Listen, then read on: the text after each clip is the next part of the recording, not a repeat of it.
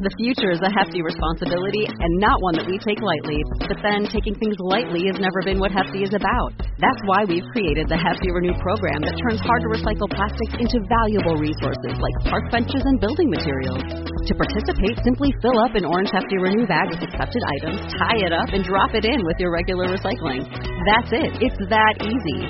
It's time to rethink recycling with Renew. Particular valued resources may vary by geography. More info available at heftyrenew.com. Hello, you chasers of excellence. Patrick here. This week we have a conversation that Ben and I actually recorded before everybody went into their house and stayed there. We'll be back next week with a more timely episode, but for now, please enjoy this 3x3. We are here because we know the outcomes in our lives are within our control. That taking absolute ownership of how we eat, sleep, train, think, and connect with each other is how we'll optimize our health and happiness. That chasing excellence is how we grab hold of what is possible. Our mission is to live on the run, always chasing, never stopping.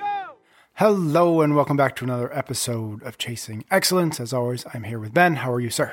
I'm good. Thank you, Patrick. Today we are returning to our 3x3, which is when I present you with 3 topics, and then you've got to give us your 3 hot takes on each one of those topics. Hot takes. So today we're going to dive into 3 supplements that every CrossFit competitor should take, 3 ways to develop trust, and 3 exercises or movements to do that won't show up in regular CrossFit programming. Okay, let's rock and roll. Let's do the last one first today. Okay. 3 exercises or movements that you would recommend folks fit in at some point, in some way, to some degree, but that aren't going to show up in regular CrossFit programming. Okay, so I'm going to mean this as like regular gym affiliate / main site programming. Yeah. Okay, because what we would consider classic CrossFit programming. Okay, I'll start off with some bipedal or single leg movements. Okay. So besides pistols, we don't see this a lot. And a lot of people can't do pistols, and very rarely they show up in affiliate level programming. We are bipedal. We are like, unless we're driving off the line as a football player, most of the stuff we're doing is with 1 foot at a time. Yep. I think doing some single leg stuff would go a long way for a lot of people's programming. The one I would probably start with is a single leg Romanian deadlift. Okay. Done by anybody. The idea behind this is you stand on one leg, that one leg, bend the knee just slightly, maintain that bend in the knee the entire time. The other leg swings back behind you as you lean forward. You could hold a barbell. You could hold no weight at all. You could put your hands behind your ears. You could hold a dumbbell or 2 dumbbells. The loading doesn't matter as much. Either does how far you're going down. The idea behind that is you're keeping your hips square. The way you keep your hips square is by keeping the trailing toe point at the other heel, and that you're getting a good stretch through the posterior chain, the hamstring of the planted leg, while maintaining your midline. So don't try to reach down far. You're just going to lose your midline. So that'd be the first one. Okay. Would be a single leg RDL, essentially. Another one would be some sort of bent over or seated row. So in the global gym, you sit down, you grab the little handle thing, and you pull the cable towards your chest, and it goes back to back. The seated row. We don't have that option in most CrossFit gyms. So some sort of like bent over barbell or dumbbell row. We don't do a lot of weighted horizontal upper body pulling. We do plenty of vertical with pull-ups and muscle-ups and the like. And we do some unweighted one with rowing, actually rowing machine stuff, C2 rowing. But very rarely are we building strength in that plane of action. That'd be another movement I would add in. Plus, get you a good back, good buys, good shoulders. Like, why would you not? It's probably my favorite movement. And the third one, which doesn't show up in most affiliate program, it certainly does in competitive athletes, would be more plyometric or sprinting work. So explosive, but no. Olympic lifts are great and certainly has a huge place in regular CrossFit programming. But besides like box jumps for reps in a workout, which is more of an accuracy thing. When we think of like box jumps to 20 inches or 24 inches, the standard, that's not an explosive thing as much as it is an accuracy thing. Yep. What you're trying to do is not jump to 30 inches because it's a waste of effort. Right. You certainly don't want to jump to 23 inches because that's not going to end up very well either. Yeah. So it's like how close to 24 inches can I jump every single time, as opposed to literally jumping for your max height. It's a very different neurological system that's firing, similar to sprinting. We certainly do plenty of workouts with 200 meter runs in them, but very rarely are we running 200 meters as fast as we possibly can. Yeah. It's a very different system when you are doing it for speed than you are for stamina or endurance. Yep. So those are my three: sprinting or plyometrics, single leg movements, probably start with the RDL. And then third would be some sort of horizontal rowing, bent over row, or seated row. Would like lateral work of any kind fit into that plyometric bucket? Absolutely, yeah. So plyometric could be anything from like quick start and stop to explosive movements. Even something like a 5-10-5 agility drill could fall into that. And people get a lot of CrossFit gets a lot of rap for not doing enough lateral stuff. The reason for that is CrossFit is the training program for your sport. Yeah. Your sport has plenty of lateral stuff. Now, if you're not doing another sport, that again shifts the focus to something else as well. We have to replicate sport a little bit more. Got it. Okay. Let's do 3 supplements that every CrossFit competitor should take. Okay. So there's that's cool that you classified it as competitor because that matters. Yeah. It does. So the first one for me would be creatine. Creatine is one of the most widely, if not the most widely studied supplement on the market. There are no known side effects. Now, there are people that have certain intolerances, just like there's no perfect food or anything for anybody. Some people can't eat eggs, some people can. Some people can't have dairy, some people can. But across the board, there are no side effects of known side effects of creatine. Yet the benefits are massive. Of the summer Olympic athletes, I think that it's north of 95% of summer Olympic athletes do creatine because it helps so many sports besides essentially the marathon and these super long distance track athletes, which they're just trying to like avoid body weight at all costs. Right. Even if you're looking to get leaner, you should, or lose fat, creatine is a good vehicle for that. Now, again, some people experience some sort of bloating, some people get headaches, some people get cramps, whatever it might be. If that's the case, just stop. A couple small things about creatine.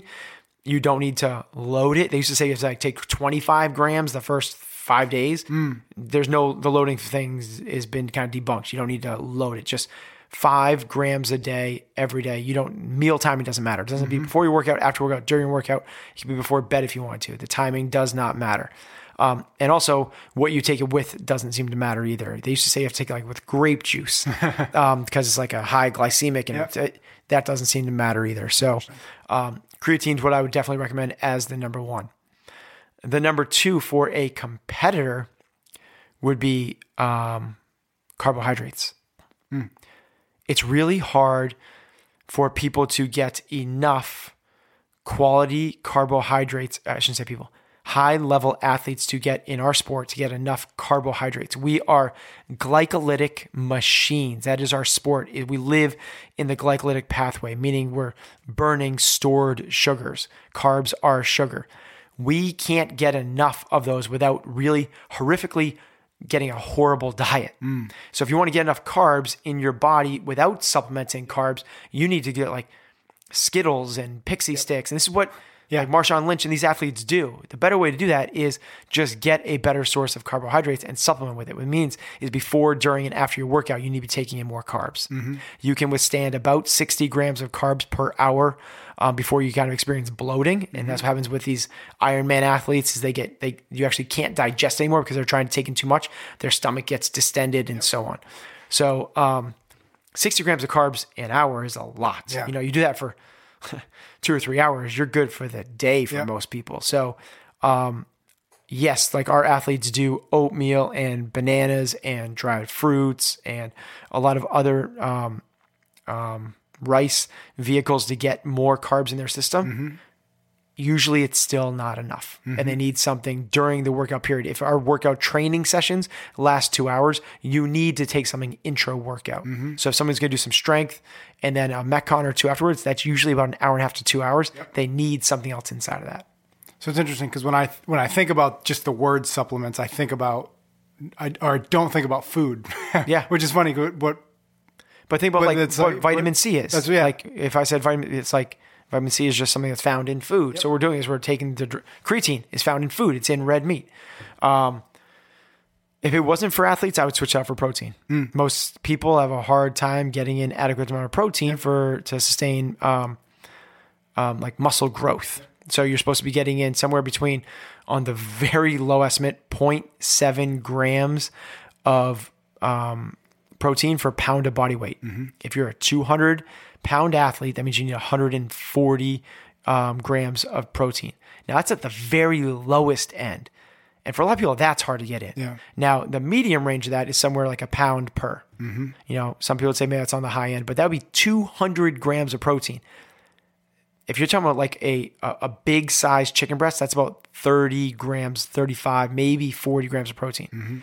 That's 5 of those massive chicken breasts throughout the day. You know, if you're eating 3 or 4 meals a day, you're not going to get it. So you need to supplement with something else. Got it. Okay, so that's 2, right? That was 2. The third one would be caffeine.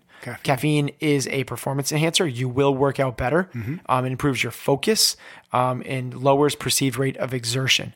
Now, the caveat to the caffeine one is you build up a tolerance. And if you do, it does not doing anything for you and there could be negative side effects. So what you need to do is only take the caffeine around your workout time. And then when you're not working out, try to back off. So you're creating this sensitivity to it. If you have been having 3 or 4 cups of coffee a day, every day, it's not working for you. You have a tolerance. You have a tolerance. What you need to do is back off. And what we're looking for is somewhere around 150 to 200 milligrams of caffeine before you work out. Too much is no longer a performance enhancer. It actually creates the jitters and maybe something else. That's a negative. So what we're looking for in general is that people have between 150 and 200 milligrams of caffeine a day, period. And they're only doing it before their workout sessions. I feel like we've talked about somewhere in the past, you were having athletes kind of go off of caffeine for a while until competition time and then bringing it back. Am I making that up or is that something that is actually... That would how it would be work is a really good performance enhancer. Got it. The idea behind that is simply most athletes have built up a tolerance to it. Yeah, exactly. And that's the whole idea behind that. Most athletes are having, their cup of coffee in the morning, then they have their second cup of coffee in the morning, then they have one maybe before they work out, and then they have one at 2 o'clock in the afternoon, and maybe at 3:30, 4 o'clock. And it's like, if you're at that point, every cup of coffee has somewhere between 120 and 400 milligrams of caffeine. So there's these really potent blends. I'm not a coffee drinker, but I've looked it up. If you go on Starbucks.com, you can look up I think it's like one of the dark roasts or something like that. Yeah, dark roast usually I think it has almost 500 milligrams of caffeine. So if you have one of those a day, like you're done. You have no sensitivity whatsoever. Right.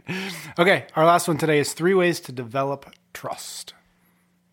Intentionally vague. Yeah. Like I'm not giving you too many constraints here. Oh my gosh. Trust in general. How to build trust. Lots of hugs. That'll do it. Rainbows and ponies and unicorns and lots of feel goods. I think trust is the foundation of every single strong relationship. I think it is the foundation of leadership. I think it's the foundation of coaching. I think it's the foundation of parenting. I think it's the foundation of everything that we're trying to do good in the world stems from trust. Massively important. Here's a few, because it's such a big thing. I'm just going to talk about this in big terms. But the first one would be transparency. What I mean by that is like, let people know why and what and how things are going on.